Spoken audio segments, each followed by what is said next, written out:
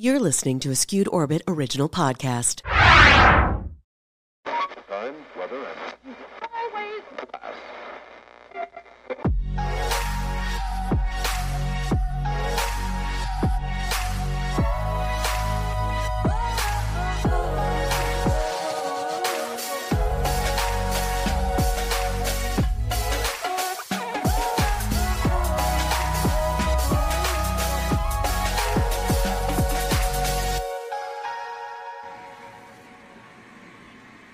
Oh, hi, we're live. Just turning down my son's hatch here.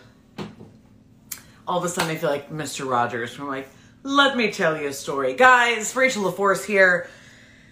Getting into Basic Instincts, getting back to it. I am awaiting the lovely Brandy Brooks, who's going to be interviewing me tonight all about Jonah's birth and entrance into the world and spirit guides and bears, and it's a story, okay? It's a story.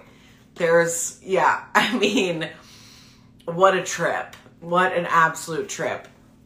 Let me see. I'm going to invite Brandy on here. If I can remember how it works. It is going to be exciting. It's quite a story. And I know Brandy has some stuff that she is going to be asking about as well. So it's going to be pretty interesting. Let's see if I can get her here.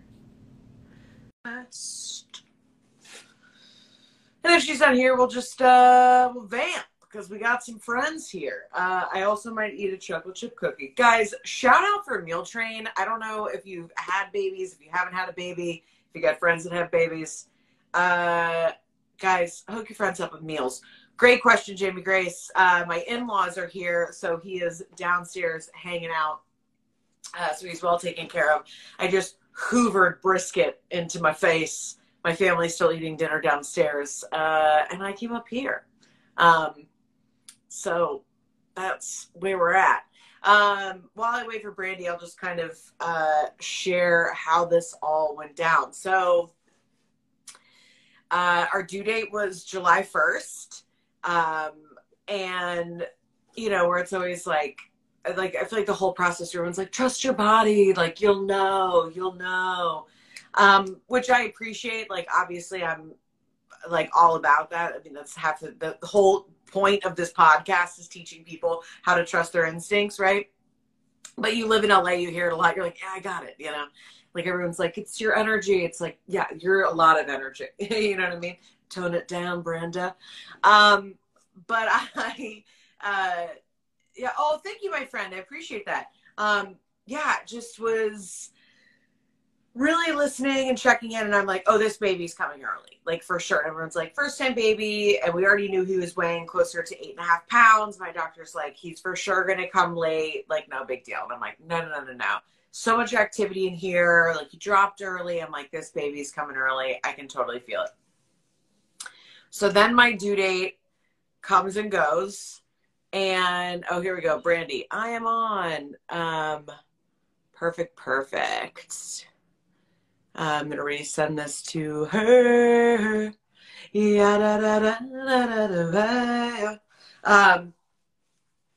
And yeah, so my due date comes and goes, and I'm like, certainly, you know, we already had an induction set for July 8th. And I'm like, certainly he's not going to be another 7 days. That won't happen. Certainly that won't happen. And I'm like, waiting, and nothing's happening. And I'm like, oh my gosh, this baby is gonna be induced. Like that's what's happening.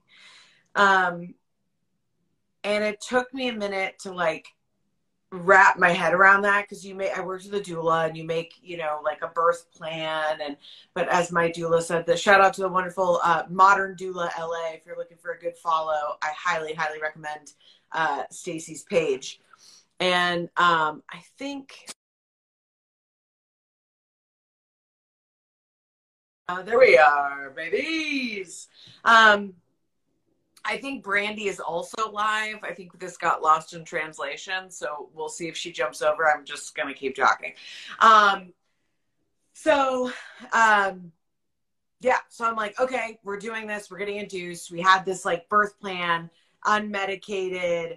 Alex learned all of the coping strategies and positions. We're like, okay, we got this. Like we've been practicing. We know what we're doing. And then all of a sudden I'm like, oh, yeah, I have no idea how this is going to go down. So I started to have like a lot of anxiety, and I'm like trying to mitigate it. And I'm like, okay, like we're going to be all right. We're going to be all right. But it just kept getting worse and worse. And I haven't had anxiety in so long that I was like, dude, this like isn't normal. Like I should not be feeling like this. I'm like, maybe I'm just scared. Like there's nothing to worry about. I'm just scared. It's not real. So the night before the induction, because I'm like, okay, it's here. I had my doula reached out and she's like, hey, I have this amazing massage therapist and she does inductions, like induction massages. She's got a 7 o'clock left if you want it. And I was like, I'll take it. This is like 5 o'clock. And my body was so anxious. I'm like, this will be great. I'll lay down. Like it'll be this beautiful massage. This is going to be perfect. So I get there. I'm like so frazzled. I'm like pinging all over. And this woman just like places her hands on me and my whole body just like melts. Like I'm like this 120-minute like induction massage. It was like absolutely beautiful. So she's playing. Okay. So here's where the spirit guides come in. Okay. So it's a very clear, I'm a storyteller. So I love a good, clear beginning, middle, and end. So buckle up, my friends. So she's playing this like beautiful tribal music. Right. And, Brandy, I'm going back on. Okay. We'll see if she joins. So, she is playing this tribal music and all of a sudden I'm falling like, and some of you might be, oh, there's my girl. Let's see. Here we go. Brandy Brooks. Here we go. Some of you, so I'm going to pause here because I know Brandy's going to have all sorts of questions. Rachel! I I'm so sorry.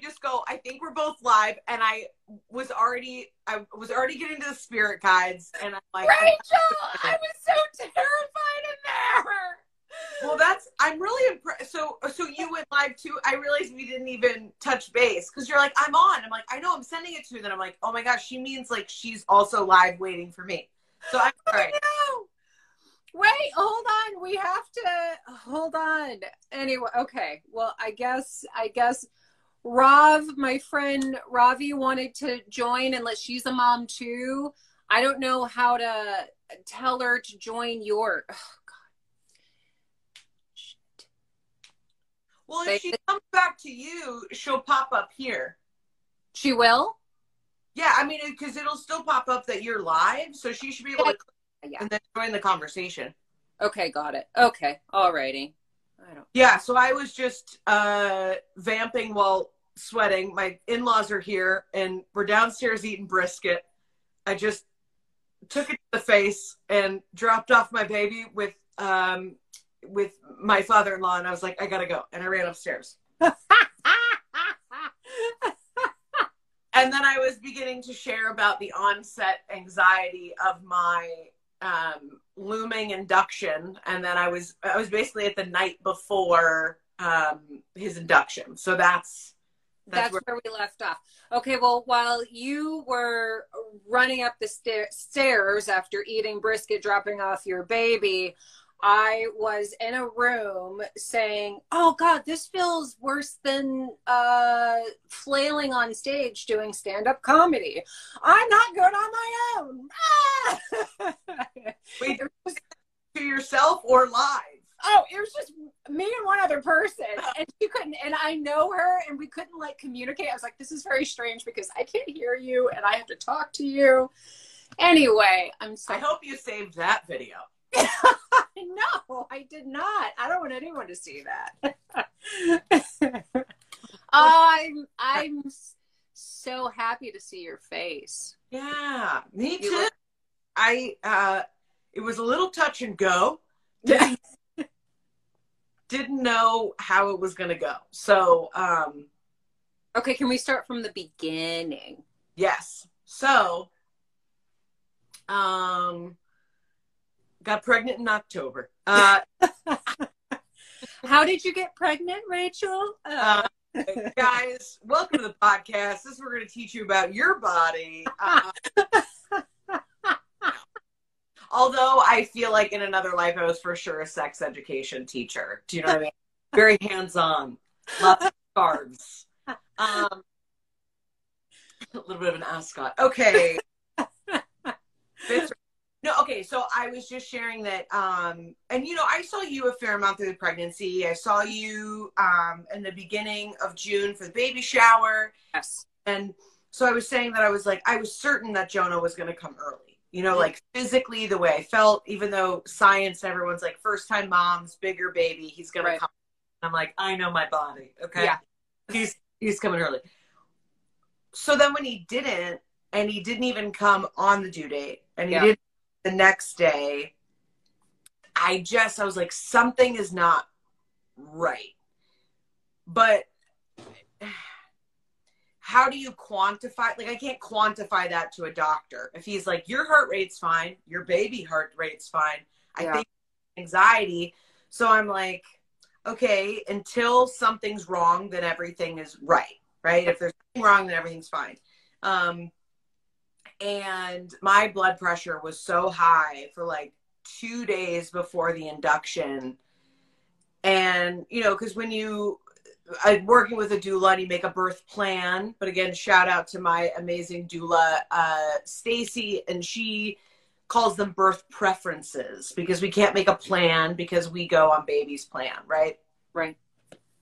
And for whatever reason, the whole way through the entire pregnancy, when people would be like, oh, are you giving birth in a hospital? Or like, what are you doing? Like, I was always like, well, our plan is, and then I'd be like, but I'm open to whatever happens. And I think I knew that what I had planned was not going to happen, but I didn't know what was going to happen. And the other reason I knew that was I never visualized his birth. And you guys know I love a good visualization exercise. I think it's the best way to bring what you want into your life. And I'm curious, like, where I'm like, oh, I know like what I look like the morning, and they're like, you were nominated for an Emmy. I'm like, oh, this is such a surprise. Oh my God, I had no idea. Like everything, I can see it. I can see all of it, but I could not see Jonah getting here. And I knew he was going to, I knew we were going to be okay. I didn't feel like that, God forbid, something that he would not make it. Yeah. But I'm like, something's not right. So the night before, I'm so anxious. I'm talking to my doula about it, and she was like, hi, Tyler. And, hi, babe. And she's like, hey, I have this amazing massage therapist. She does induction massages. She's fantastic. She has a 7 o'clock if you want it. I'm like, fine. I didn't even care how much it was. I'm like, I don't even care. We'll mortgage the house. I gotta go. Yeah. Like, where are you going? We go to the hospital in 12 hours. I was like, just drive. So he takes me to this woman who I had like not even seen yet. And I'm like greeted just by this like angel woman named JoJo, and she is so lovely and wonderful. And I was like, hey, I'm having a lot of anxiety about this pregnancy, like kind of shared with her what's going on. She's like, great, we're going to take care of it. Lay down. So I lay down for this 120-minute massage, and she's playing like indigenous tribal music. Yes. And I go into some sort of space that I've never been. Now, I'd like to just make this a disclaimer because as a white woman, I don't want to be like, my spirit guides came and they were Hopi, you know, Native Americans. So I would like to say that I'm sharing what was true to me and with as much authenticity as that I can share. And it's not my intention to be like, you know, like Juliana Rancic is my spirit guide. Like I'm actually meaning to share this as something that is very vulnerable and very real and not in any way meaning to diminish the experience of Indigenous people, etc. And if can we just, you know, let's preface that with, if anyone listened to our podcast, they know that I went on a spirit quest as a drag. Like, I had a past life regression. I was a fucking dragon. So, you know, it is what it is. Yeah. You know? So much, I just share that because so much of our work is creating more equity in spaces and share spaces for non-whites. And so it's just important for me to share that.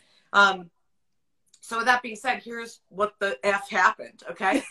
So Mama just falls back with the rub down, and I can't believe I'm sharing this. So I suddenly am in this almost space that's all the color of sage.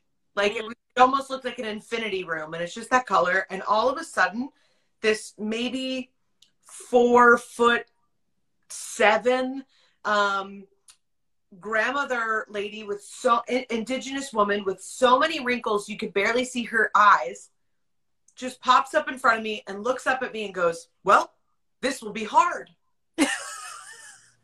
And I'm like, "What?" And she goes, "Come on."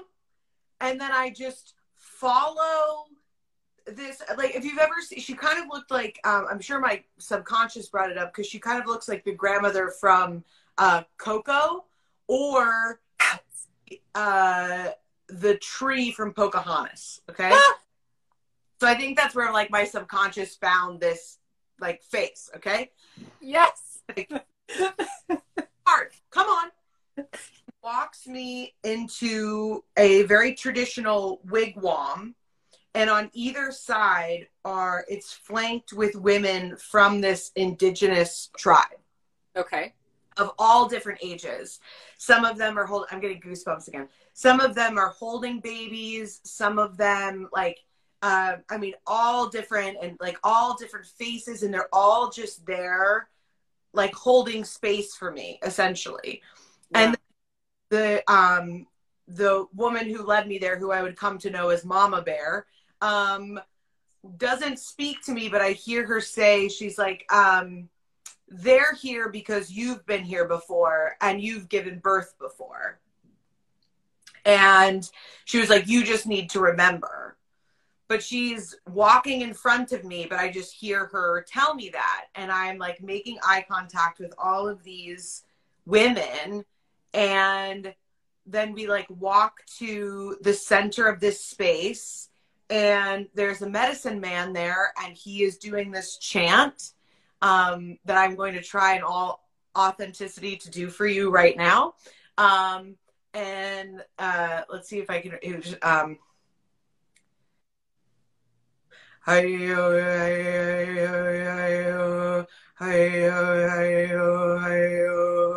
Like that, just over and over and over. This tone, that's important. You need to remember that part, okay?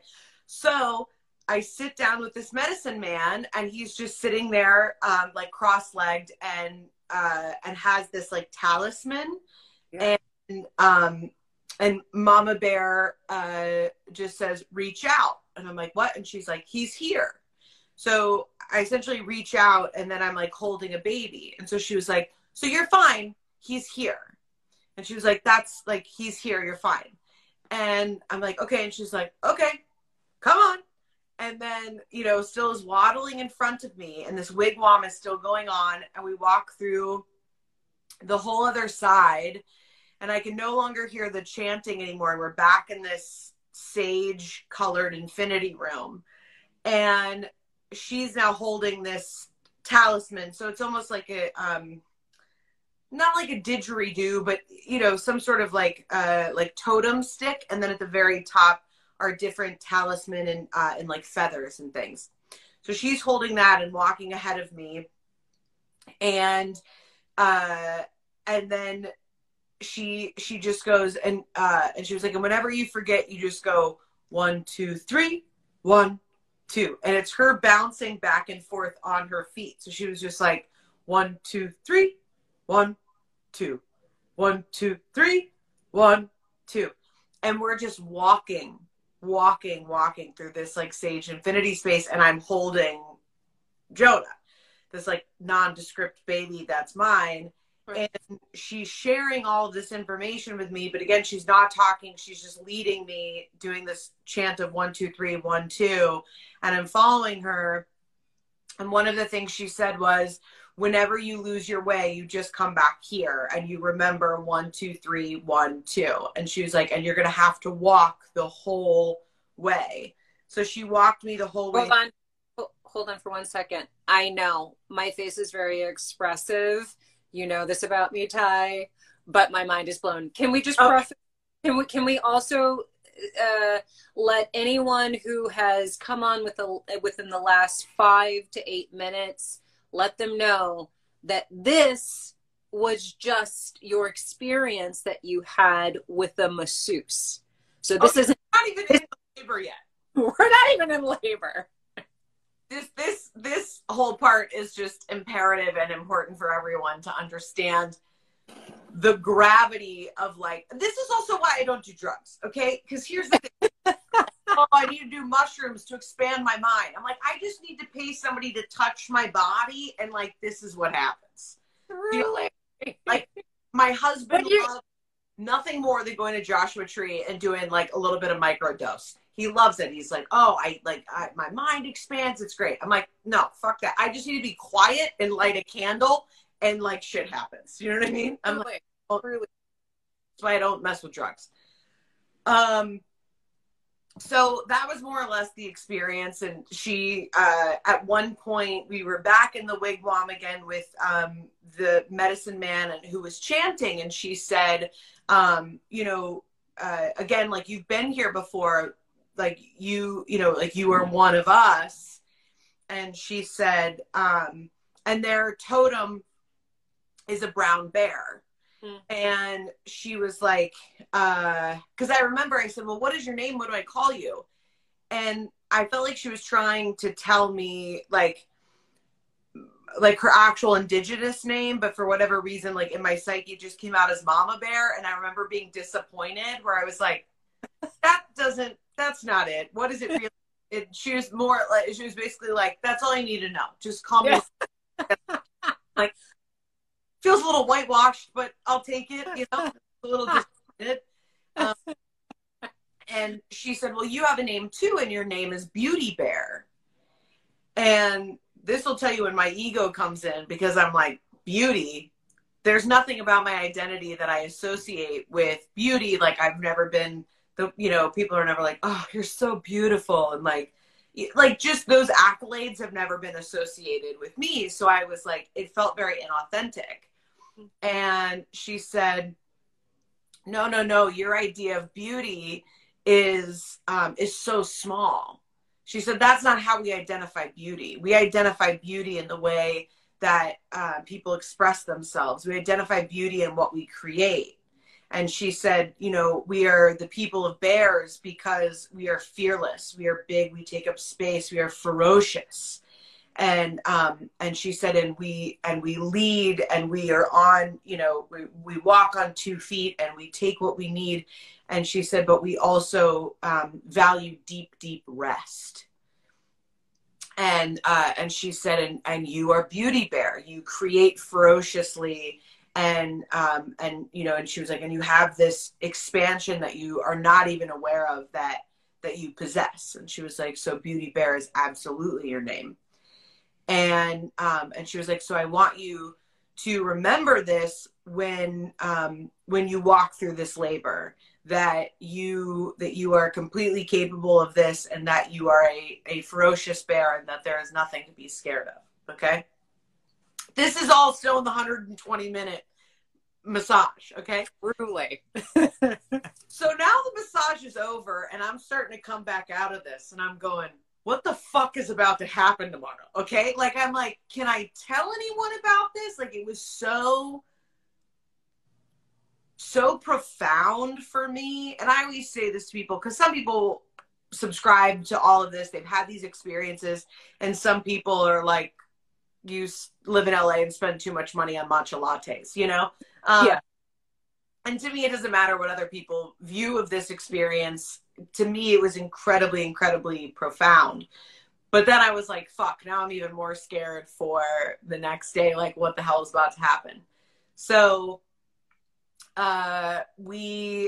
also in a weird turn of events, my mom was not supposed to be in town. She surprised me a couple of days before. So, and then, I mean, even though now we're going back and forth with COVID specifically in LA and masks, but the hospital had opened up to where my mom and my husband and my doula could all be in the room. So magically, I mean, up until like 2 days prior, the only two people that were going to be allowed in were my husband and Stacy, our doula. And now suddenly, by divine timing, my mom can be here. It's also important to note that my mom is a nurse practitioner and works in and out of hospitals. I have not been in a hospital since I was in the first grade. I did not go and view this hospital. I do not like hospitals. I am not here for them. I'm an empath, okay? Like, you need to close all these doors, because I'm picking up everybody's experience, and it's too much, okay? It's too much. So I am terrified, and I'm like, don't tell your husband you're scared. Don't, like, I just kept going back to 1, 2, 3, 1, 2, 1, 2, 3, 1, 2. I'm like, we're going to be okay.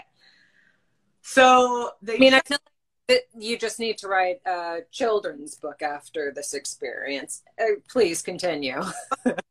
Oh, I know. The other crazy thing about all this is that I'm actually doing this from Jonah's room right now. But one of the things I made for him, you know, the Eric Carle book, Brown Bear, What Do You See? I love that book. So I put up Jonah Bear, What Do You See? And I've called him Jonah Bear since I named him Jonah in the womb. And now suddenly I'm like, we're bear people. You know? We've been bears the whole time.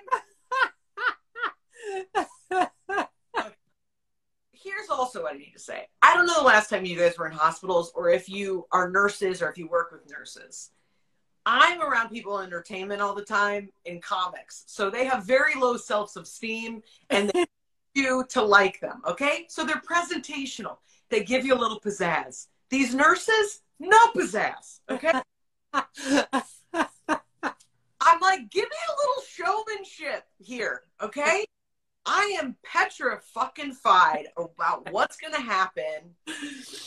And they're like, chit-chatting, like putting in my IV. And I'm like, I'm sorry, friend. Like, look at the eye first. You know what I mean? Like, buy me. Look me in the eye before you insert me. Yes.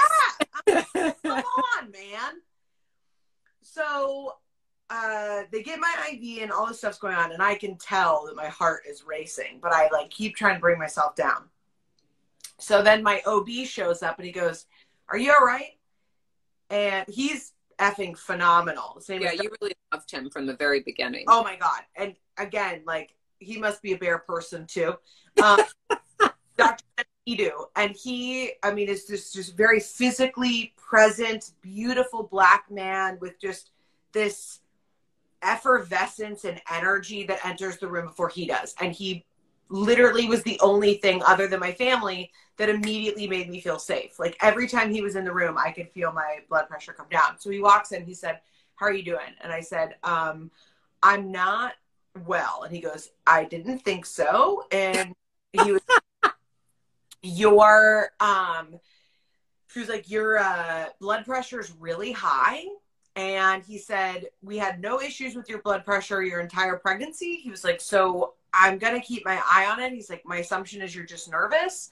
But he said, we did find proteins in your urine. So you're now at preeclampsia, which is very scary. But typically if you have preeclampsia earlier in like 37 or 38 weeks, they'll induce you right away because they need to get the baby out. So he's like, we're not going to be that scared. We're already inducing you. You're already where you need to be. We're just going to keep our eye on it.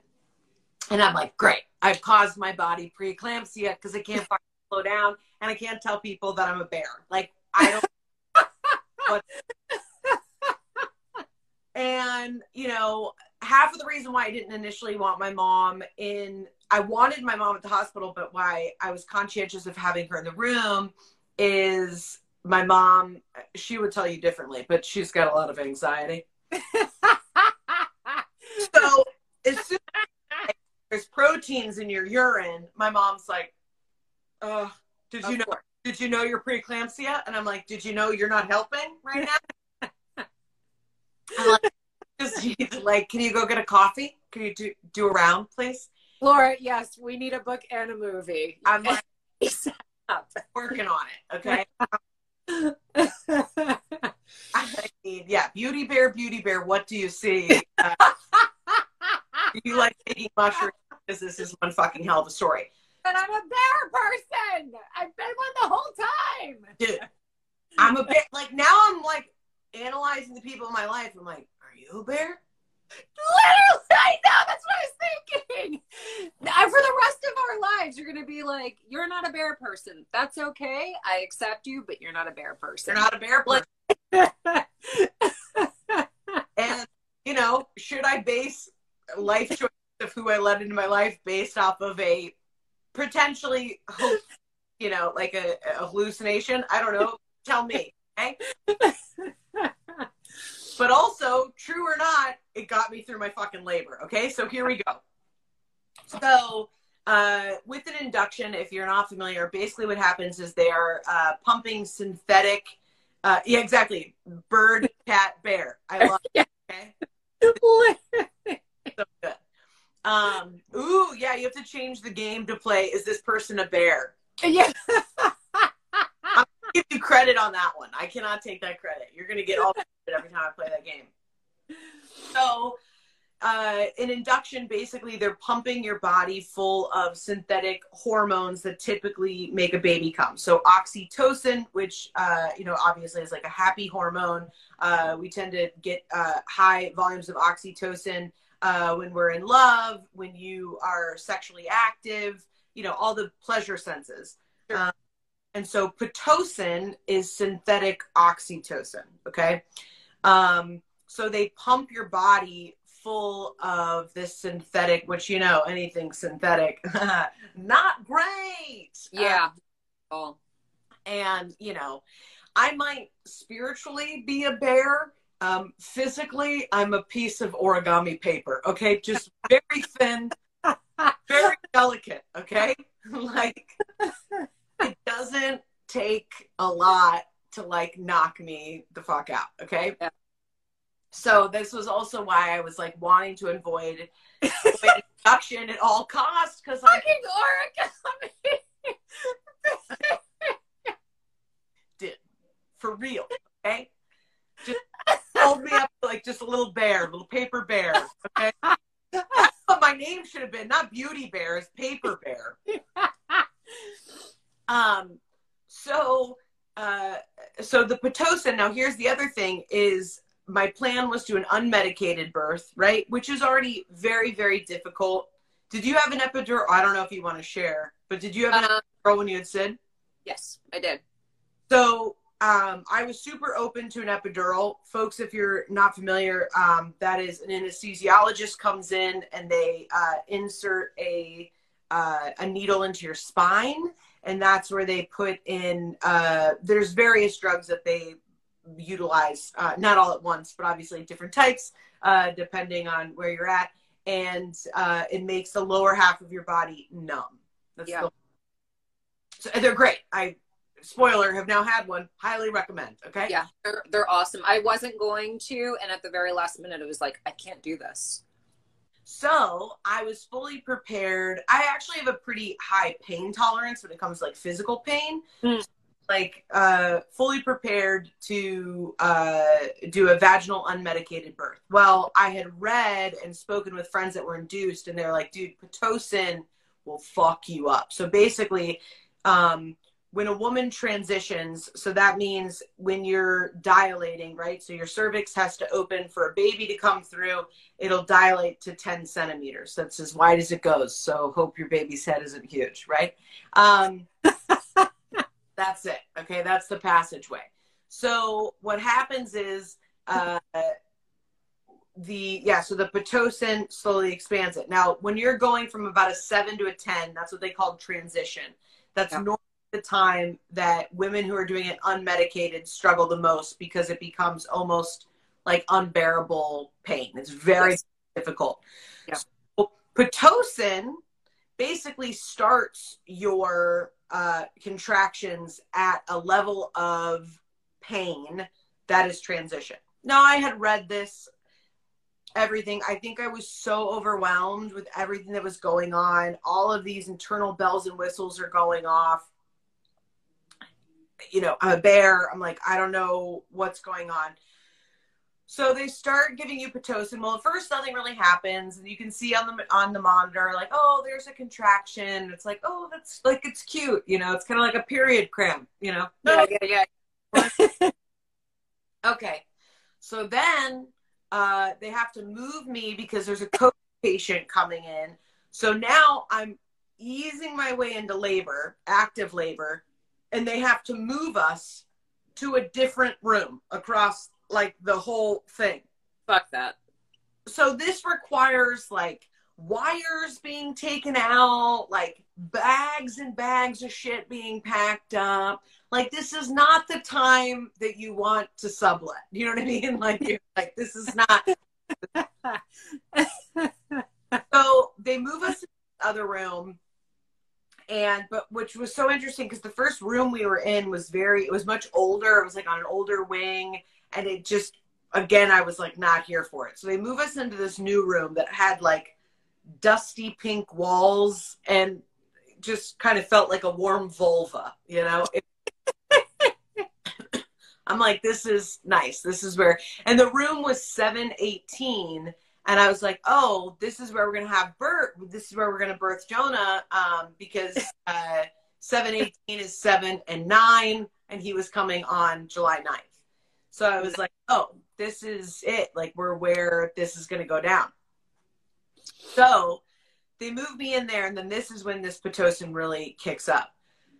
And all of a sudden, all I really remember is my head is down like this, and I'm moving my hips. I'm standing, and I start chanting. And I realized the chant that I was doing was what the medicine man was doing.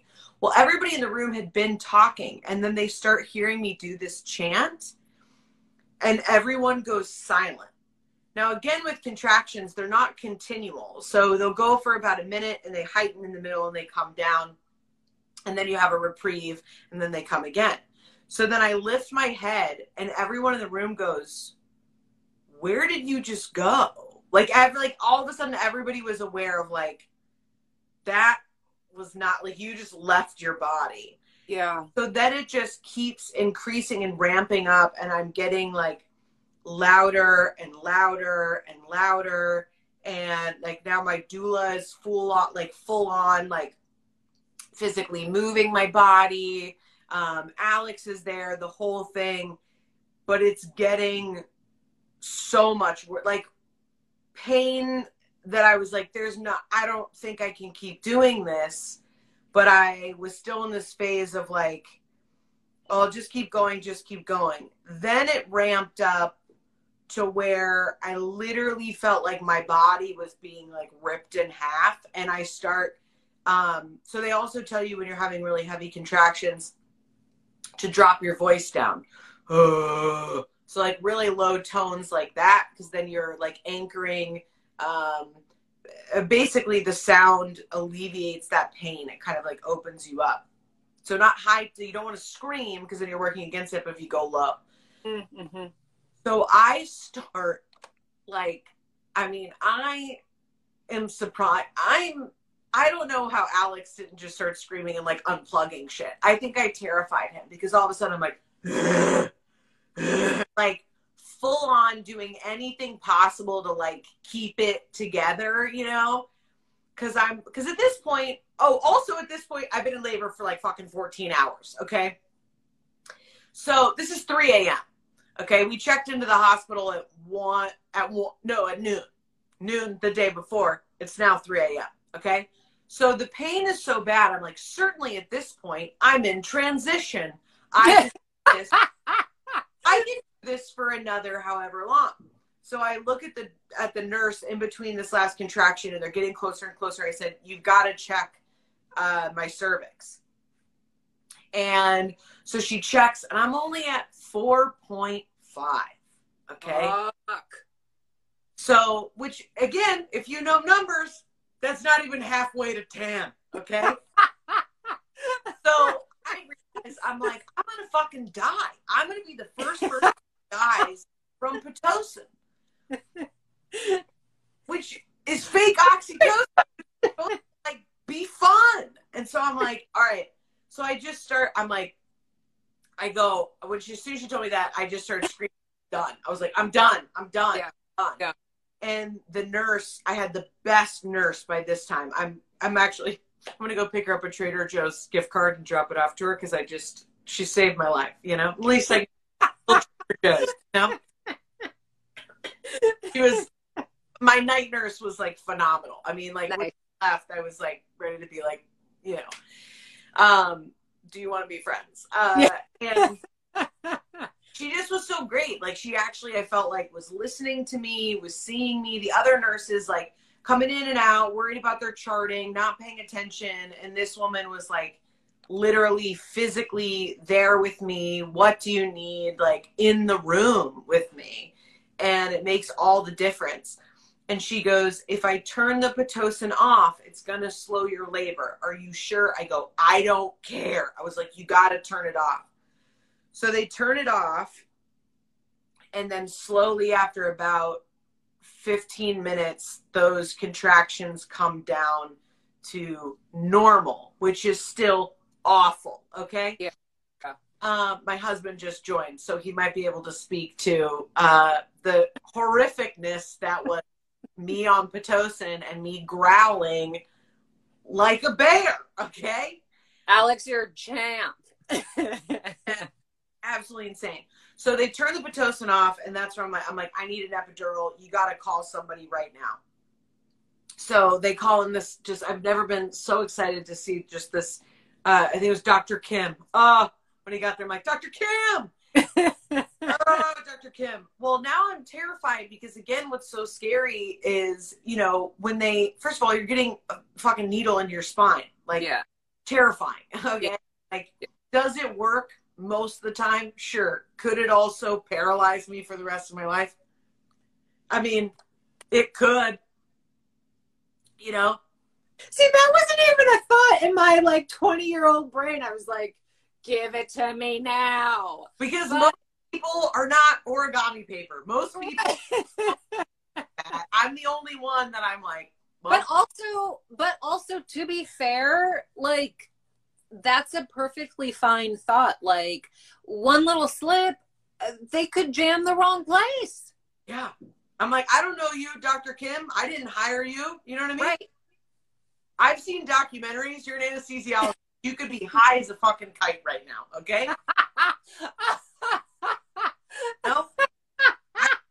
I don't know your life, Dr. Kim, you know? True. It's true. But at this point, I'm like, I mean, I would have, if they were like, heroin's your only option, I'd be like, well, hope we don't get addicted. Just give it. Like, I need anything. So, not to light of heroin addiction. That's a podcast. No, of course not. So, you know, and then they have you lean over and, It's terrifying at first because, yeah, when they put it in and then he goes, can you taste metal? You know, and instantly I'm like, dude, is that metal? Is that what I'm tasting? I don't, you know, don't fuck it up right now, LaForce. And then he's like, is your vision blurred? And I want to be like, yeah, because I about just like killed myself for the last 3 hours. Like, so that's what was hard is he's asking me these questions. I'm like, I don't know, dog. Like my body is fucked right now. Okay. I don't know. You know what I mean? There's no baseline of normalcy for me. That left yesterday at 11 a.m. before I walked in this building. Okay. Also, he asked these, you know, really important questions to someone that is like beyond an empath. And, you know, I don't know, maybe a normal person would have been able to answer yes or no, I, you know, about tasting metal in their mouth. You, I think, you know, hey, anything that tastes like metal. That's what I mean. Where I'm like, what kind of metal? Like pennies? Right. Are we talking about fucking nickel? Are we talking about, what's the other metals out there? I don't know. All right, continue. Yeah. So that's another thing. I'm like, I don't really know a lot about metals. So, or even the ones they give out. I've never really wanted. Yeah. So, although I should have gotten a medal for this fucking labor, okay? Back, and now he's like, great, you should start to feel relief in like 10 to 15 minutes. My body is still just pulsating from that Pitocin and like everything that just happened. And then very, very slowly I start to come down. And I don't think I have ever been so grateful for relief in my entire life. Like probably 5 minutes after I realized, like, no hyperbole, that like I actually was not going to die. Then I'm just instantly back to telling jokes. That's when my goes, okay, well, she's good. I think I'm going to go home for the night. I'll come back in the morning. No way. Yeah, because I mean, at that point, again, I'm only 4.5 centimeters in. We've been at this for 13 hours. I had to turn the Pitocin off, which means now they got to turn it back on that this epidural is in. Yeah. It's now like 4 a.m. Nobody's slept. You know, and as much relief as I felt, and then instantly I'm like, wait a minute, I still have to fucking birth this baby. Like, you know what I mean? I was like, oh, it's done. It's done. I'm like, fuck, I still have to like have this thing? Like, dude, like, there are other people doing this in this building right now? Like, what are we doing here? What are we doing? Okay. And then the best part is like, okay, you should get some sleep. I'm like, oh, really? Yeah, I'll just turn my brain off. You know, my mom is like asleep, sitting up in like this awful chair. You know, my husband's trying to sleep. He's already seen me just like, you know, in a state that I don't even think, I mean, and I'm fairly dramatic, and I don't think he's ever seen me like that. You know what? That is, the sleeping thing is something that I think probably a lot of women, we all share that same thing when, you know, we go through many hours of labor. After the epidural, I was supposed to sleep. I couldn't fucking sleep. Like, I couldn't do it. Yeah. I'm like, and so I'm like, okay, I guess I'll like close my eyes. Yeah. So now my body's readjusting to like, oh, this is what an epidural feels like. Yeah. Now, like, my body has done so many different fucking rigmaroles that I'm like, okay, now I'm adjusting to like, this is now what my baseline is in my body. So, and also, I mean, I was 218 pounds by the time I was giving birth. So my legs numb are just sacks of potatoes. Like, I mean, to even try to move anywhere, I mean, I needed help. I'm like, I need a fucking forklift. I can't, like, I couldn't, anything, you know? Oh, and then the catheter. Then they got to put a catheter in you because, you know, you can't pee. That was awful. I remember that too. Yes. It's so bad. Wait, okay. So now that you because you've recently experienced it, what does an epidural feel like for those who've never had it? If you can remember.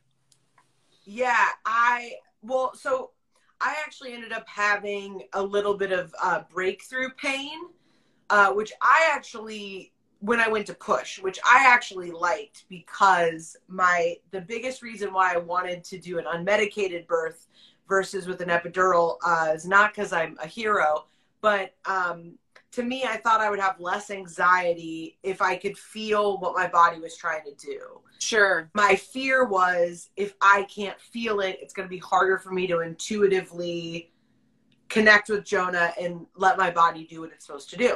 Yeah. So I was actually, my body was so spent by the time I was pushing, and there was that breakthrough pain that I was like, Jess, let's get this over with. But I was grateful to feel a little bit so that I knew what I was pushing against. But basically, it just, if you've ever had like Novocaine in your mouth or something, it's just that, but for the lower half of your body. So you just can't, and really it manifests itself as you can't feel your legs, but you can't feel any of your contractions. So frankly, I'm here for the epidural. You know what I mean? That'll be my new merch, I'm here for it. So then, now it's morning, and this is the first time I'm seeing Dr. Dennis again, and he comes in and he's like, how we doing? And I'm like, how are we doing? No, so good question. Can you stand at all? No. Now there is what's called a walking epidural, which was what I had in my plan, was if I was to switch to an epidural, I was going to get a walking epidural. Now, I called for one as a huge Hail Mary at 4 a.m. So beggars can't be choosers. Right. Get a walking epidural, which is good because I would have walked out of the hospital. So it's probably that didn't happen. Yeah, so they just move you around. And they don't really need to move you because hopefully the idea is that the baby's going to be coming. So, but some women don't mind having back labor, meaning you're laying on your back in bed.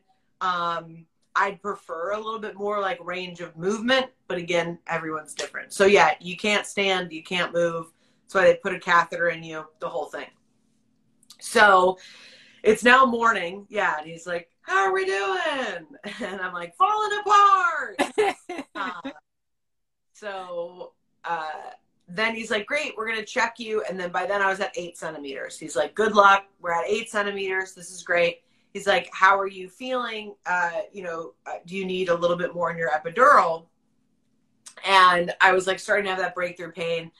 And I'm like, yeah. He's like, okay, so we're going to give you a little bit more. And then it's what's called laboring down, where my body will work out the drugs so that we're hopefully timing it out where the epidural will still be working, but I won't, be incredibly numb to where I can push. Okay. If you're too numb, you can't push. Correct. So now they give me more drugs. Okay. And all of a sudden I'm like this, like again, where I'm like, oh my God, I'm a documentary. I'm like drooling out of the side of my mouth. So I looked at my mom and I go, I'm going to throw up. And she's like, what? I'm like, I'm going to throw up. So also vomiting is like a very normal thing in labor, apparently. Also, so is having the chills. Whoa. I don't know if I had read about them before, but I thought it was just like, ooh, it's like kind of little nipply, like you got a sweater in a movie theater kind of situation. No.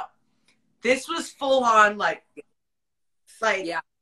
Could not convulse my body. And it's very jarring because you're like, and again, thank God for my doula. And she's like, it's okay. It's just like the hormones. So your hormones are literally surging through your body so quickly to push out a baby. Yeah. At 218 pounds. Fucking just shake it. Okay. Even just my legs, even they're moving. So now I've puked twice. I can't stop with these chills and I can't feel the bottom half of my body. And it's now 10 a.m. the next day. So we're almost at 24 hours. Yeah. And I called in my new nurse, Lindsay. Loved her too. Oh, she's great. Very commanding voice. I appreciated her. A bear person. Definitely. I I identify your nurse bear. That's your name. And so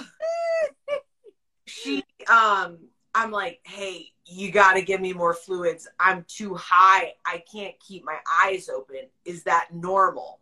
And this, again, where nurses do this shit all the time, every day, you know, like when you do something it's like, it's totally normal for you, you know, and people are like, how could you ever get on stage in front of people? I'm like, how could you ever be secure enough not to, you know? So it's just that routine. And she looks at me, she goes, oh my gosh, I'm so sorry. I forget I do this all the time. You're totally safe. Like, obviously we give you the proper amount, but if you want more fluids in your IV, I'm like, yeah, I can't stop throwing up. So now I've thrown up multiple times because they gave me too many narcotics. Oh my God. Fluids in my IV. I'm starting to finally come back. I'm getting a little bit of breakthrough pain. It's 10:30. We're at 10 centimeters. They're like, we're going to start pushing. Okay. So I'm like, okay. So now I'm calling back in my spirit guides because I'm like so ready to push. I'm like, my baby is so close. We're so close. Yes. But it was so surreal because, like, obviously I never like imagined this moment, like, and like, it just was the most like visceral thing where you're like, this is real. This is happening. I'm like going to push a baby out that's like mine and like that'll grow up. And like, it's just not. So then, then I'm like, oh my God, I'm going to start bawling just thinking about it. And also, here's a weird thing. It's like, they don't teach you how to push until like you're there. Okay. So they're like, okay, here's what you're going to do. Okay. Here are the instructions after this entire, you know, ordeal I've been talking about for an hour. Okay. So what you do is they're like, we will hold your legs up because, again, fat, numb legs couldn't do it. Okay? So I've got my husband on one side, my doula on the other, hoisting up my legs. And then what I'm supposed to do is then pull my legs in towards me, round my back, put my chin down, and then you breathe in air, hold it, push for 8 seconds, let out the air, pull the air back in for 8 seconds, and then blow it out. And you have to do that 3 times in a row. I feel like they should just, like, as soon as you get to the room, they should show you that, and then you sign off on a piece of paper. Like, why at the very last minute? When the woman explained it to me, and I looked at her, and she goes, because I looked at her like this, and she was like, do you want me to explain it again? And I go, somebody explain why I'm just learning this now. Like, it's easier to apply for unemployment, and that's been a fucking nightmare. Like, you know, so many steps. But I'm like, in the moment, I'm like, no time for jokes, LaForce. Like, you can do this. And I started to get, you know, because the showrunner and me, I started directing the room because I'm so exhausted and new people are coming in and then they're trying to tell you what to do. And I'm like, you haven't been here. Okay. I'm going to.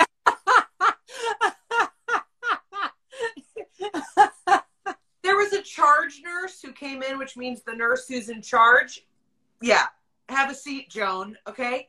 She comes in, doesn't introduce herself to me, sits down, and starts repeating what Nurse Bear Lindsay had already told me. And for the whole hour and a half that I pushed, by the way, my eyes were not open because I was in so much pain. I just kept my eyes closed.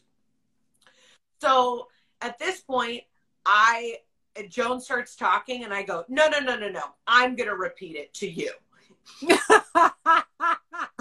Which I'm many things and, you know, I'm definitely very commanding and things, but I am such a recovering people pleaser that I would like never normally speak to people like that. But at this point, I'm like, fuck off, Joan. I got it. Okay. Yeah. So, but it was smart. And I think that we should teach women and people giving birth, that more and more of like, you have to learn how to own the room. And I think just because of like auditioning where it's like, own the room, it's your time. it's like a skill that I was more used to. So I did, like, at that point, I was like, okay, I'm going to repeat back to you what I'm doing. And I repeated it back to them 2 times. And then they're like, okay, are you ready? I was like, yes, I'm ready. Let's do this. And so I pushed like that series of 3 for an hour and a half straight. And then my Dr. Dennis came back in and he goes, you know, because then, you know, you're crowning where you can see the baby's head. And he goes, well, your baby's got a lot of hair. And I'm like, okay, great. Let's do this.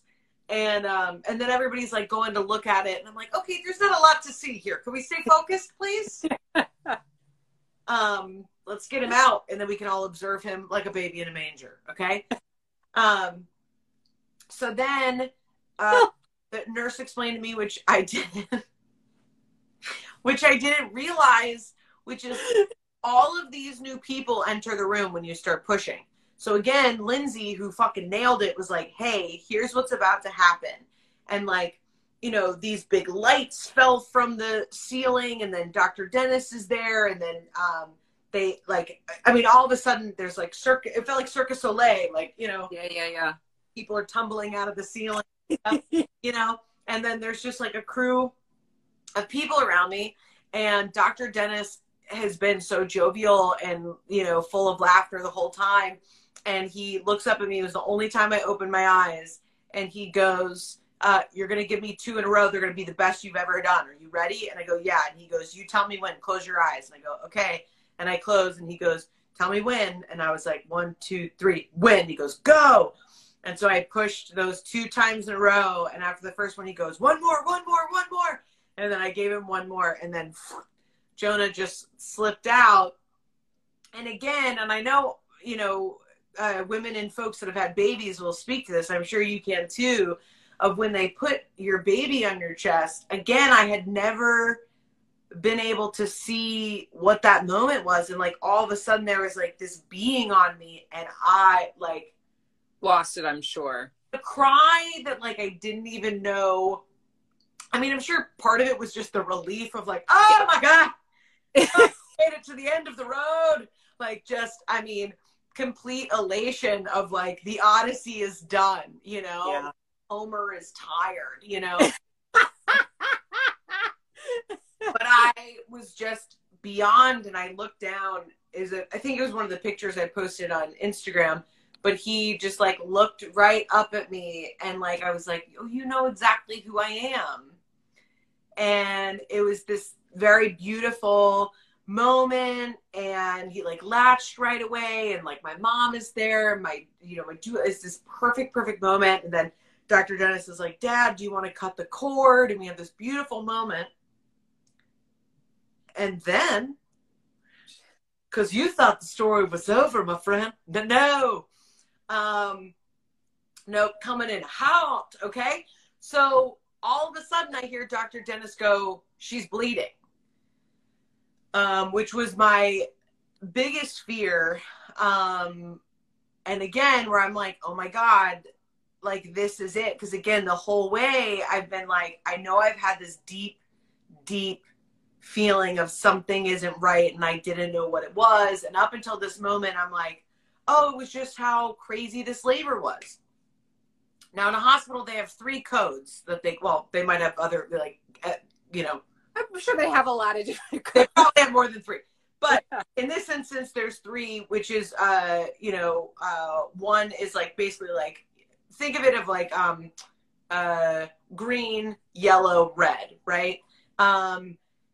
Of like importancy. So the 3rd one is when they are basically coding you and they're taking you to surgery right away.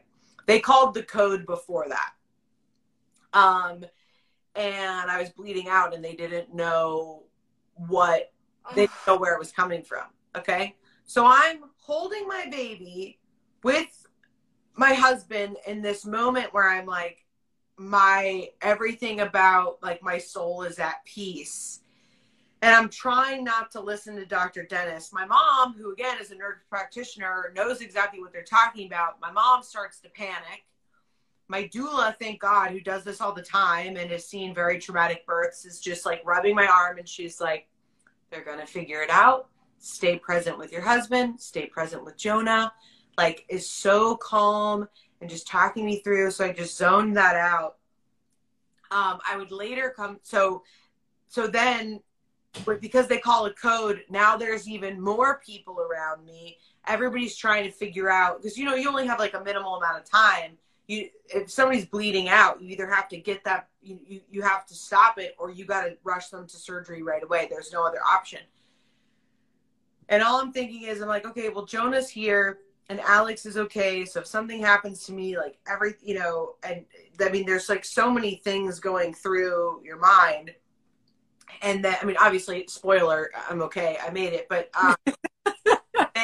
apparently my doctor had his fist all the way, so my doctor fisted me, like all the way in order to, that was the only way to like stop the pressure, because apparently there were lacerations on my cervix. So it was bleeding. Sorry, this is kind of graphic, but I was like bleeding out like a shower hose.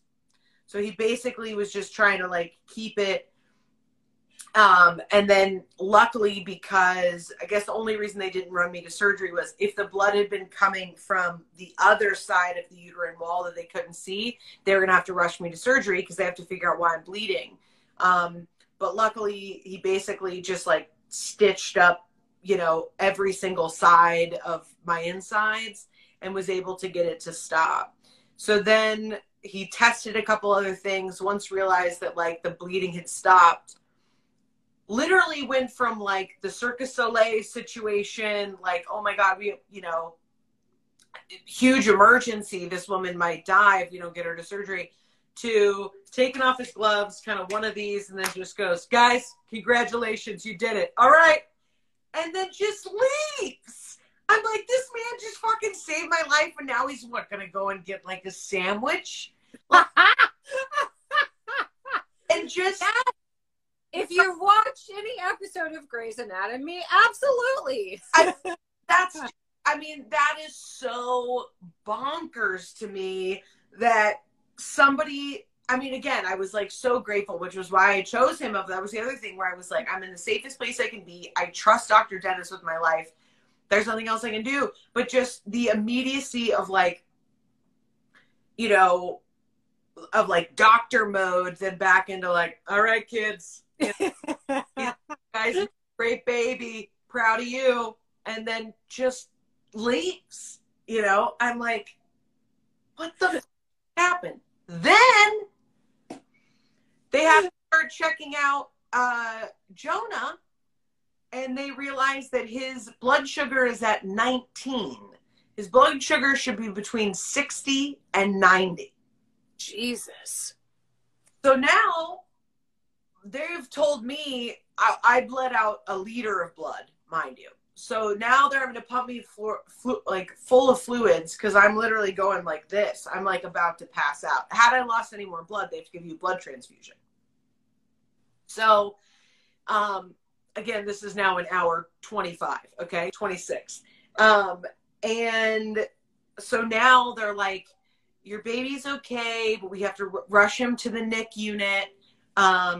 And your husband can come with us. Again, I couldn't even stand. My legs were still completely numb. And so I'm like kissing Alex. I'm like, please go be with our baby. Alex is like so attentive. He's there.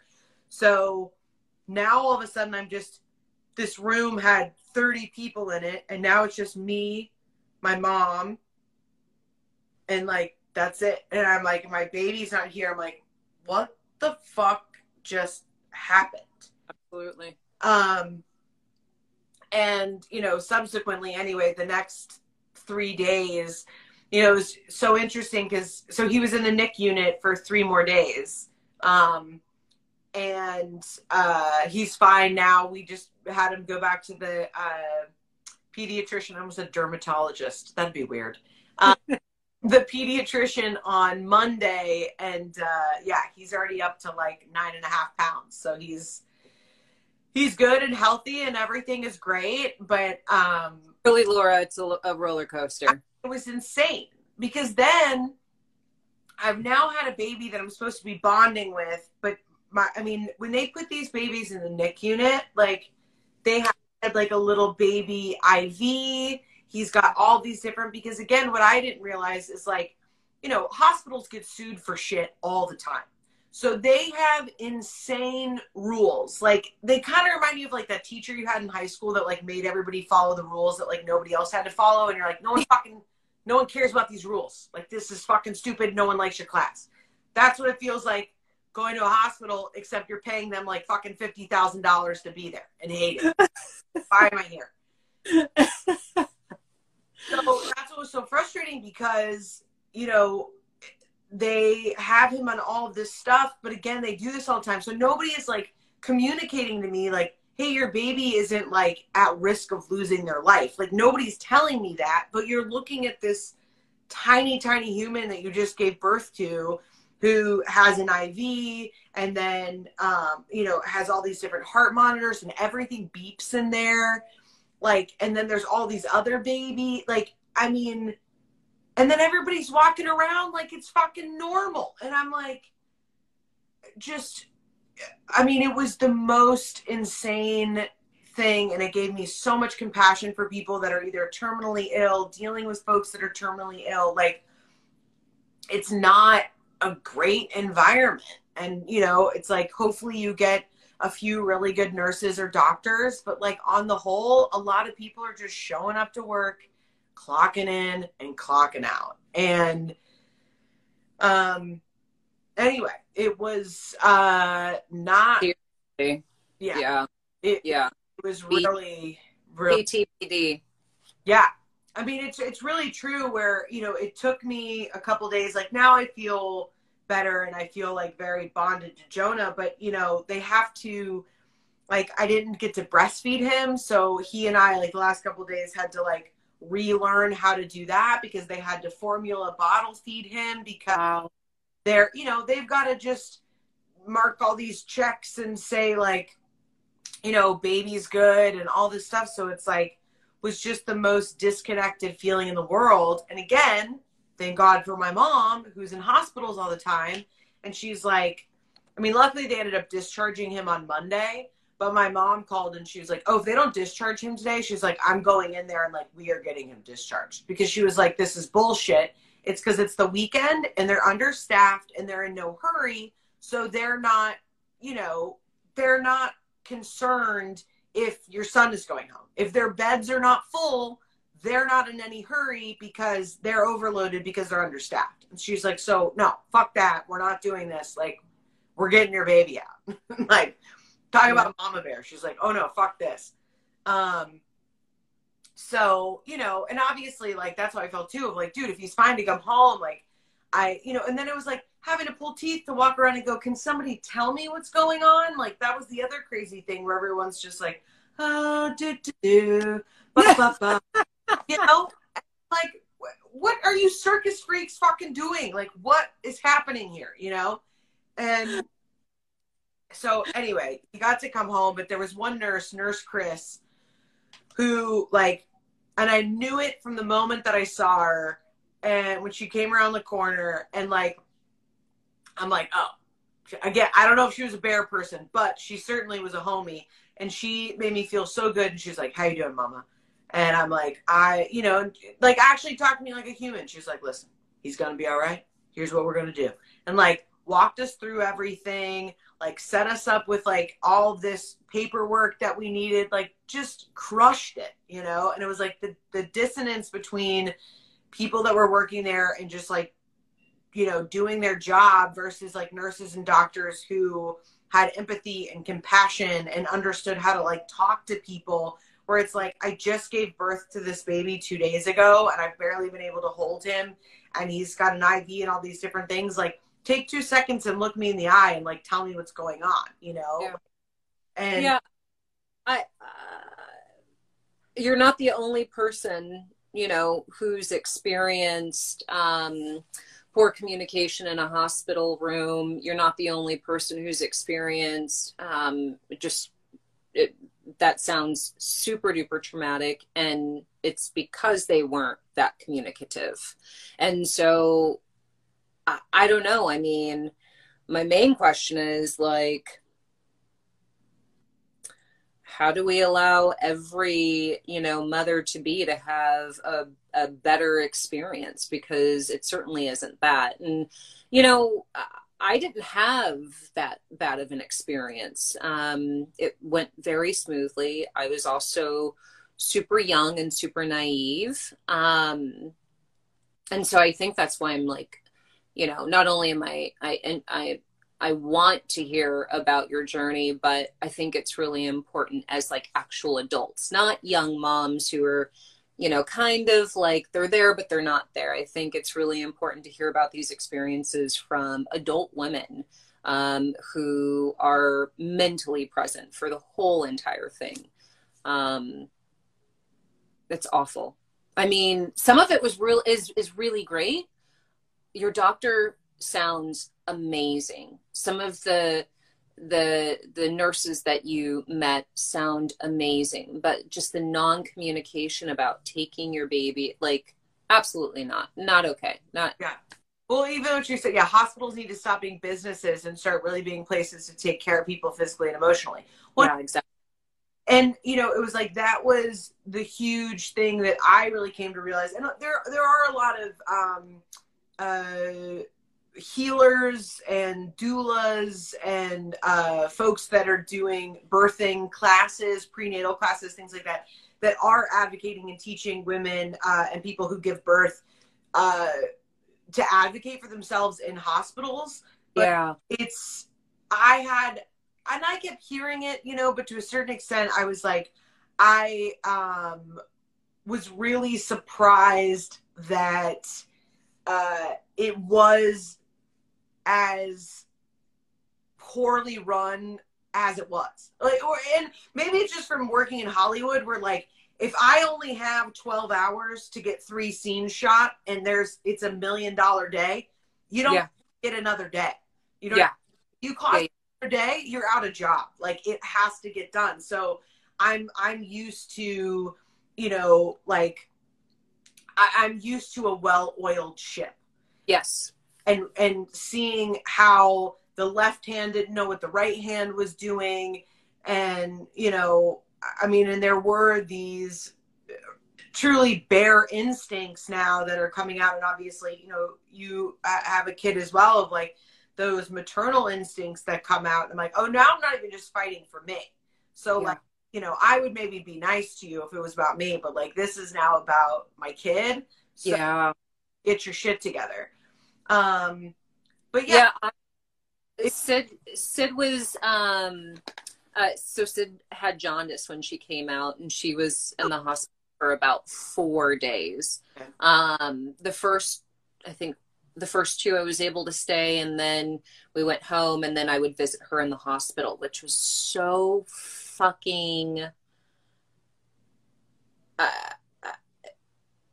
I don't know, like, there has to be a better system, because a new mother without her child, having the hospital say, oh, you can go home now and you can visit her whenever you want, like, was just so wild to me. So fucking wild. Like, a new mother and, her baby, they're apart. That just that's not logical to me. So I don't know. I wish there's a way that, okay, so I do have a question. If you had the option, given everything that happened, would you have done it in a very natural environment? Or would you still have preferred being in a hospital?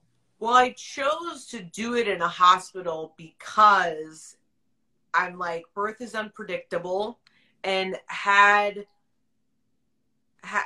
my mindset was, if something were to go wrong, I don't want to go from a birthing center or at home to a hospital. I already want to be in the room where it happens. Right. Right. And as holistic as I am and as spiritual as I am, you know, it's the balance of both, which, you know, it's the same reason why I consider myself a healer, but I heal through comedy. You know, it's like, you're not going to come to me for Reiki, but, you know, it's like, I think I can realign your chakras, just, you know, sit and listen to me for 30 minutes. But, so it's always that balance. And I think it was the same thing for me with a hospital of like, I can, utilize all the spiritual elements that I need through my doula and through myself. But that I just really wanted to be at a hospital, Lord forbid if something happened, and lo and behold, something happened. And, yeah. you know, luckily, like, we're okay because of modern medicine. So there are a lot of really beautiful things, and that's not to say people have to give birth in a hospital. You know, Really, everybody's different, you know, obviously that should go without saying, but, I'm really glad with all the choices we made. And in fact, you know, other than Jonah having to be in the NICU, I don't think I would even change my experience, because I literally, like, this was the part that I had texted you where I was like, when I was like, dude, because you're like, hey, would you be interested in sharing this on the podcast? And I was like, yeah, dude, like, and I was like, all I'm going to tell you is, like, I'm a bear now, and I'm not scared of anything. And it's true. One of the greatest texts ever sent to me. I mean, because I did some wild shit, and I was like, motherhood has brought her over to the other fucking side, man. It's like, I am so grateful for that. Like, obviously the gift of my son, but I mean, the gift of freedom. Like, I literally feel, I just got goosebumps. I literally feel free from any, like, fear. I'm at this place now, where it's like, I'm like, fuck yeah, I am a bear, motherfucker. Like, I'm not scared of anything. Like, I'm really not, where, you know, I mean, obviously comedy and Hollywood, all those things, like, ask you to be fearless, but there's still so much fear in Hollywood. Everybody's so fucking scared. You can smell it. And myself included, for so long. And I feel like I literally got to the other side of this experience, and I was like, oh, I fear nothing. I'm like, I am not, and that's not in like an egotistical way of like, oh, I can do whatever I want, but more of, this real sense of freedom of like, I am genuinely just like not scared. There's nothing, you know, I think especially it's like once you have a baby and like experience something like that too, it's like, oh, we are capable of impossible things. And being able to own that and feel that literally in your body. Like, I think that's the other thing, because like, you know, manifestation or journaling or whatever tools you use, you know, like, those are important, but it always starts here, and then you have to like implement it in your body for it to be real. And I feel like this one happened in my body and like manifested outward, and I've never had an experience like that. It took me a very long time to tap into, you know, feeling empowered as a mother, and then being able to kind of lift out of my body and feel my power. And I think it happened super quickly for you, because I mean, I can feel that change. There is a change. There is like, oh no, motherfucker. No. You're not going to mess with me. You're not going to,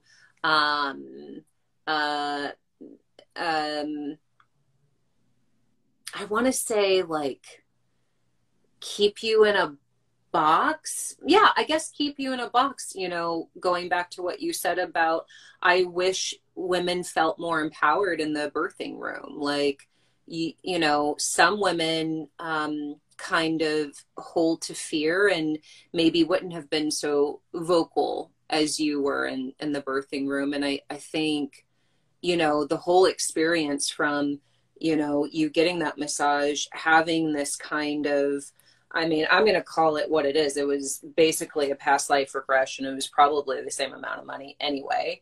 And, you know, to, you know, Jonah, you know, being in the, was it in the ICU room? You know, I think you were very empowered in a short amount of time. And, you know, I think only that comes from, you know, really being self-aware and being, you know, spiritually in tune, which is one of my questions that I have for you. You were already very spiritual. Do you find that your spirituality has changed or has gotten more, has it shifted since you've had Jonah? You know, the quote, well, one thing I want to say, it's funny because it was like when I said I wouldn't take anything back except Jonah go to the ICU, and then someone said even the seizure like chills. No, those could go too. That's fair. Not know about the pushing. No, my doula did know, but when I had asked Stacy in the beginning, and she said there's no point in teaching you how to push yet because I don't know where you're going to be then, which is teach you, because if I had an epidural, they teach you one way. If you're like, because if I was unmedicated, you could opt to give birth on all fours. You could, so yeah. that you push. So that's why they didn't teach me ahead of time. And yes, you're absolutely right that the journey that I shared with Jonah, I also feel like, I'm sure every mother feels this way, of like incredibly bonded to their baby, like no matter what. But it was this thing where I was like, oh, you and I like are soulmates. Like this is not the first time our souls are meeting. Like I know what you're here to do, but like you're gonna fuck some shit up, you know? Yeah. But also like stop being so fussy at night. You know what I mean? Tired.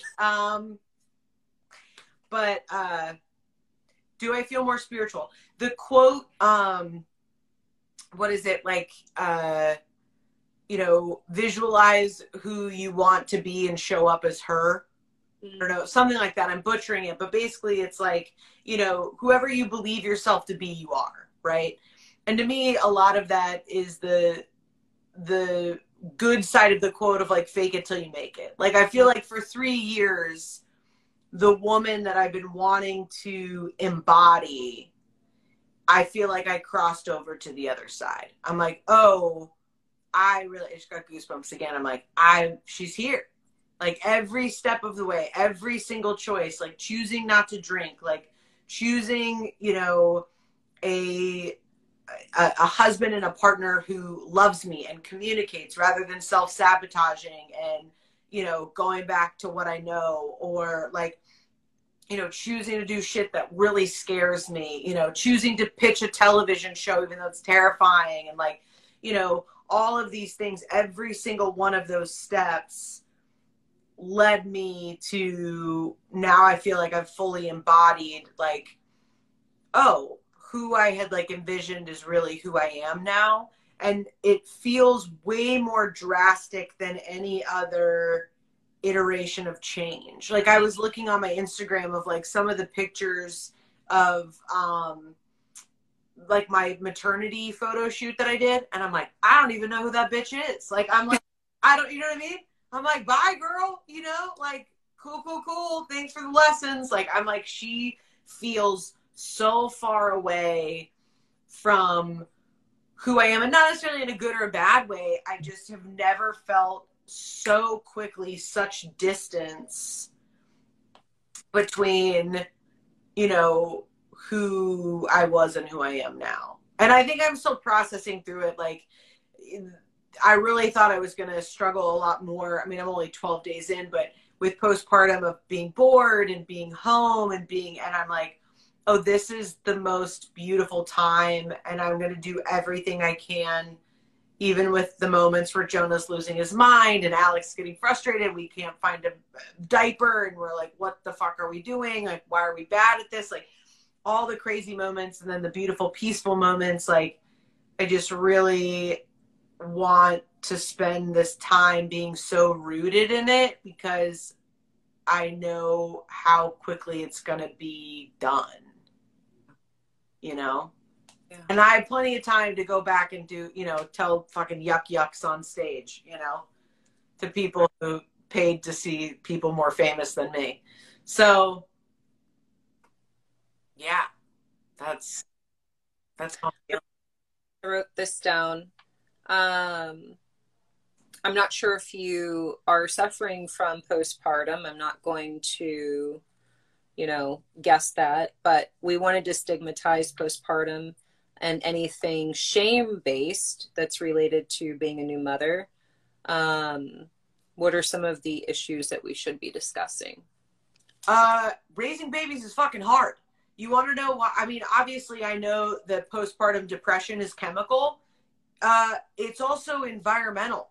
When you have no time to rest your body that's literally just been through war, and now you're having to take care of a baby and you have crazy hormones, maybe you have a partner at home, maybe you don't, maybe you have resources, maybe you don't, like, that shit will make you fucking nuts. Yeah. Oh, my mom, I'm like, we've just been letting women do this? Like, it's mind-boggling to me. And, it's like, again, it's like that bear on, like, it's like, don't even fucking come for women anymore about, like, snapback culture or needing time off or, like, oh, hormones. Get the fuck out of here. I have no tolerance for it, because it is, I mean, learning to keep a human alive is insane. I mean, I was writing jokes about it, and I want to be like, if you're out there and you're like, I've been thinking about having a baby, don't do it. Don't, unless you know with every part of yourself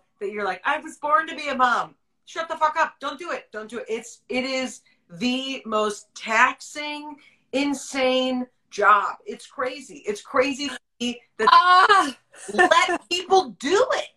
I've been saying this for fucking years, feeling so shameful that the words come out of my mouth. I say it. I've been saying this for years. Don't have a child. Don't have a kid, because so much comes with it. You have no fucking idea. They might be cute and bubbly and chubby and with fucking thunder thighs and fucking bubbles out of their mouth. I don't care. It's adorable for like a hot second.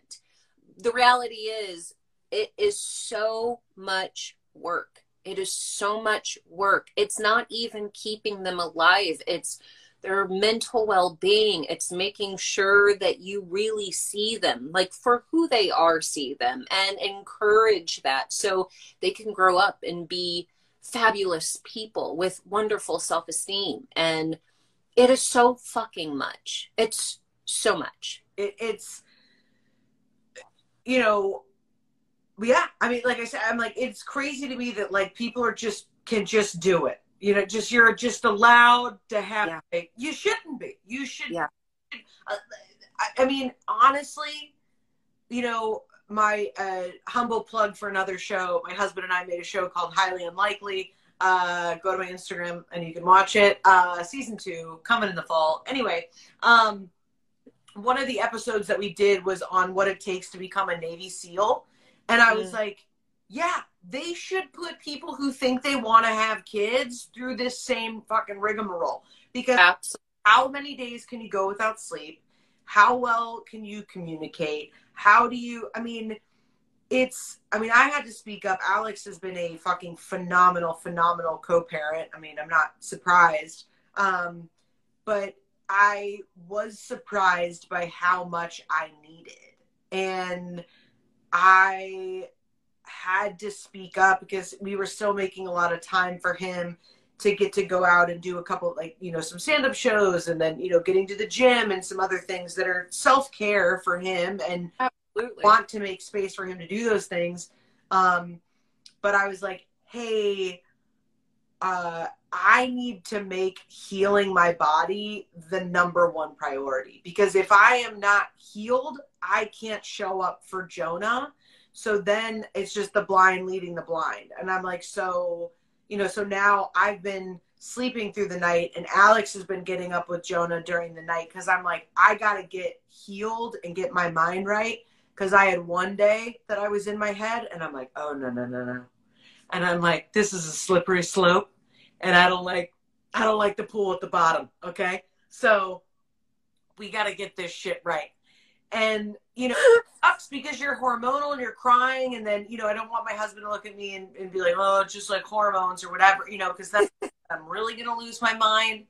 And, you know, it's, to me, obviously I know that, I mean, I think men are strong in their own right, but the amount of, we do women such a huge fucking disservice in our society and in our world, of like the fact that women are not more dominant in world affairs and shit like that. I mean, I'm like, no. If you have a baby and you make it through to the other side, yeah, you can fucking be a congresswoman. Okay. Like, you know, I mean, it's just the amount of power and prowess, attention to detail, the ability to double task, the ability, like, I mean, all of these things, I've just had like so many fucking messages coming through that I want to share, both in a comedic setting and also as a speaker, of like, you know, to your point of, I mean, even just as far as like,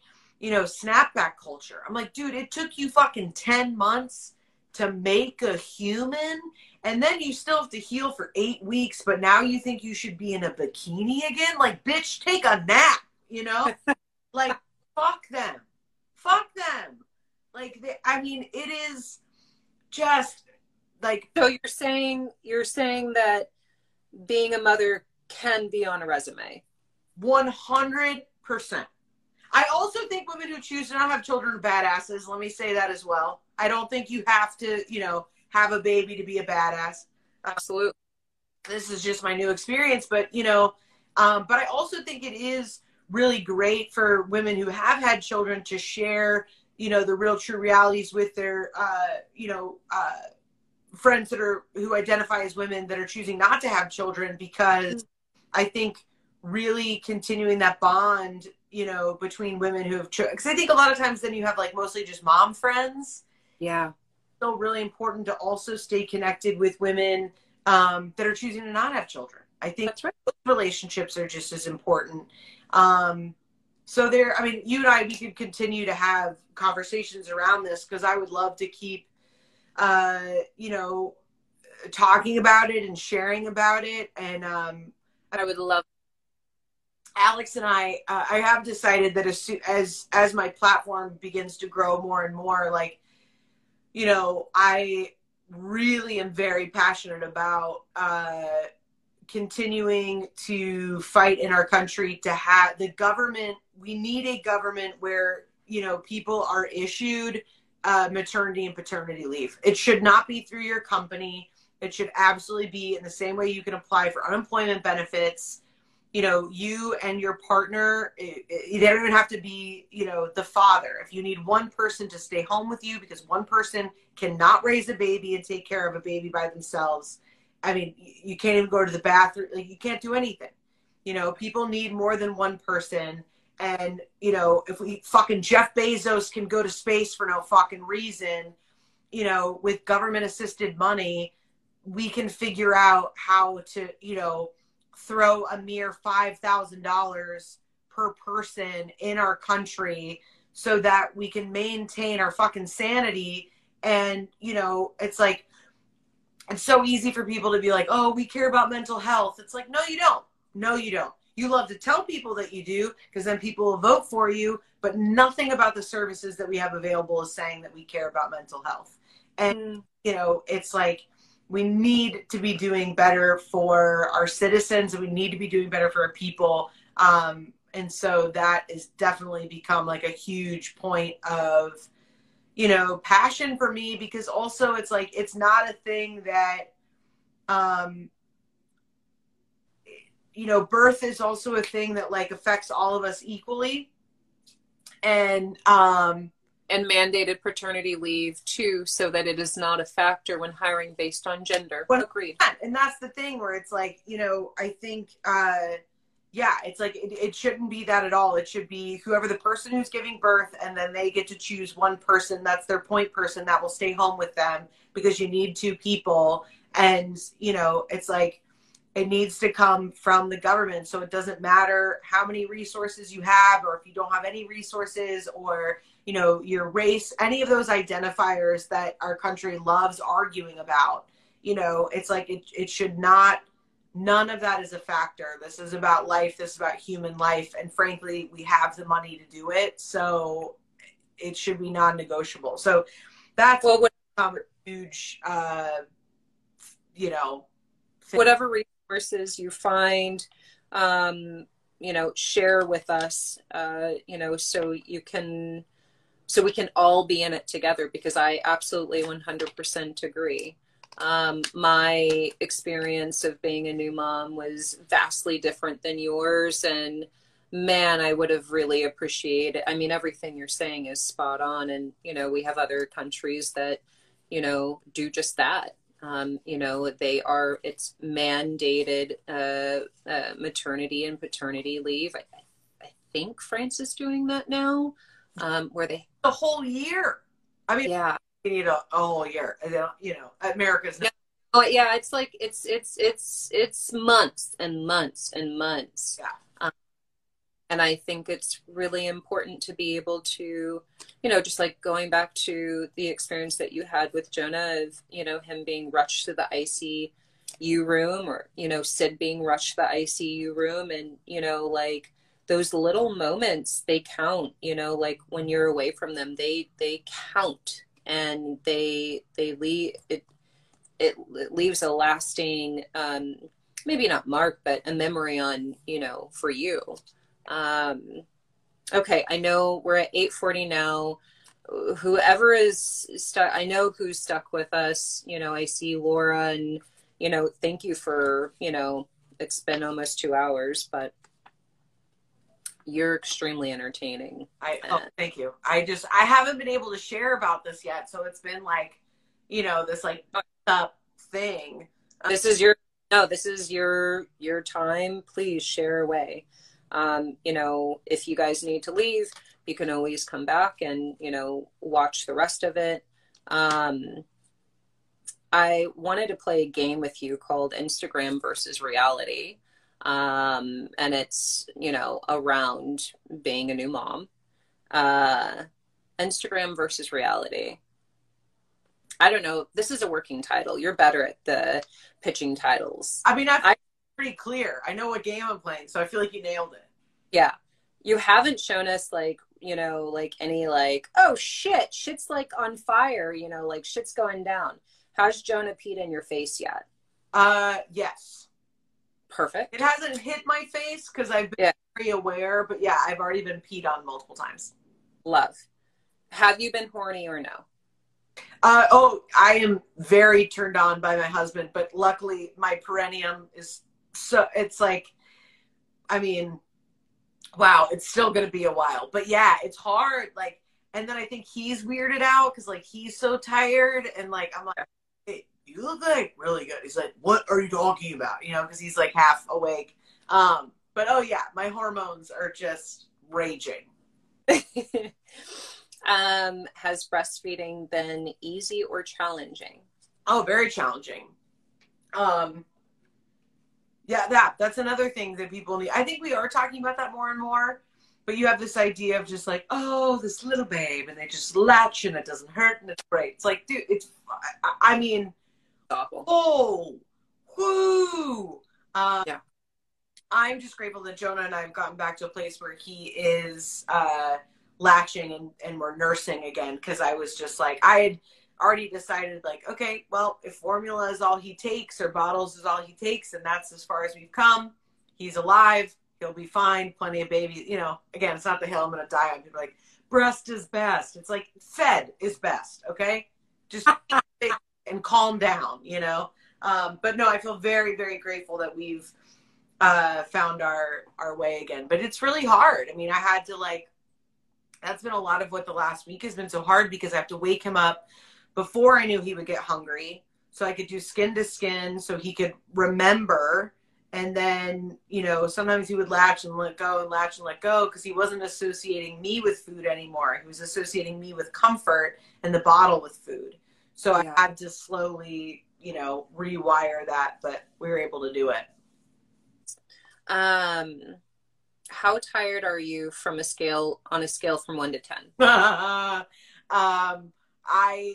so tired that I had to run to Target today to pick something up. And I walked to my car, and I'm like, this isn't my car, and walked around the parking lot, walked back to my car, and it went, and again went, no, this isn't my car. I'm not kidding you. And then finally I was like, what the fuck? Yes, that's your car. And so that's how tired I am. I'm a little bit, admittedly though, I'm a little bit better today because Alex has been taking the night shift. So I've been able to get a little bit more caught up. But yeah, so probably now I'm hovering at like a 7. But for a while I was at like a 14. Good. And last but not least, if you could go on a vacay and leave Jonah right now, would you? No, but I would love to go on. If it was easier to travel with kids, we would go to Bali. And I would just I'd just sack him up and just, we'd do the thing. I'd be like, dude, sorry, your first month, you just partying with mom and dad in Bali. Cause no, we actually had an opportunity to go to Israel. It's a long story, but it was canceled because of COVID. And then they called us and they were like, you won the trip. Do you want to go? And we were like, well, poor timing. We just had a baby. Yeah. So we had to let that go. But obviously things over there are pretty crazy right now anyway. So, but anyway, yeah. Oh, babe. That's it. You really took us through a journey. Also, you look like one of those images, like the 16th chapel or whatever it's fucking called, and like the woman's wearing a halo, like just chilling, and she looks like really stunning and beautiful. You look like that. So you came to the other side looking like, I don't know, a godly figure. Thank you. Also, you're fiery. Like you were fiery, but not like this. And I fucking love it so much. It's that bear energy, man. It's the fucking bear energy. I'm in love with your journey. Oh. And I think it's really wild. But also, I mean, I had an experience before Sid came along too. It was like way more like watered down than that. It, was for like about an hour, but it's really insane what, the mind, body, and soul can do when it's all aligned, Yeah. It feels good. It feels like a story I'm going to tell for a while. It feels like there's a lot to share. I feel like it was my experience because I also feel like a lot of the experiences I've had in my life are not that I'm like a martyr or anything, and also like I'm incredibly blessed. So don't listen to me, but also listen to parts of it. Which a lot of my experiences that have been more emotionally difficult, I've had in order to be able to share about them. And, I think, with great privilege comes great responsibility. And I think it's a lot of that too, because, not that it's like, I don't want to be like another white woman in her 30s. It's like, let me tell you about life.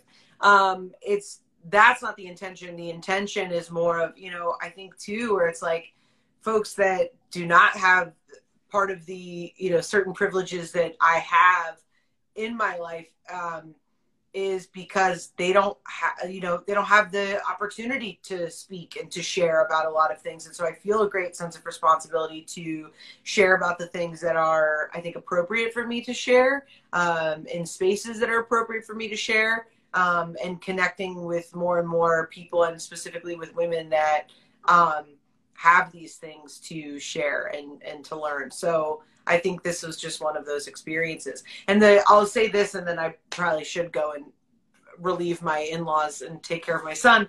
But one of the other great things that came out of this is Alex and I felt very called to help folks that don't have as many resources, because we have been so blessed through our registry and people gifting us things and everything like that, and having each other to raise Jonah together, that we've started something called Jonah's Closet. And we're going to have some storage units. It'll start out as one. Hopefully, if it continues to grow, we'll have a few around the city where people can donate money. They can donate financially, and we can buy other baby supplies. Also, if anybody has old stuff, we don't want to take anything broken. We want to be able to gift things of value to families because, I want to continue to instill value in all people. So I don't want your broken gross shit, but things that are of value that are still working that could go to folks. We will have that available. So it's no questions asked. You don't, take whatever you need. You can take everything that's available. Of just kind of recirculating stuff and creating spaces for people because it's expensive. It's expensive to have a baby. Babies require a lot of things.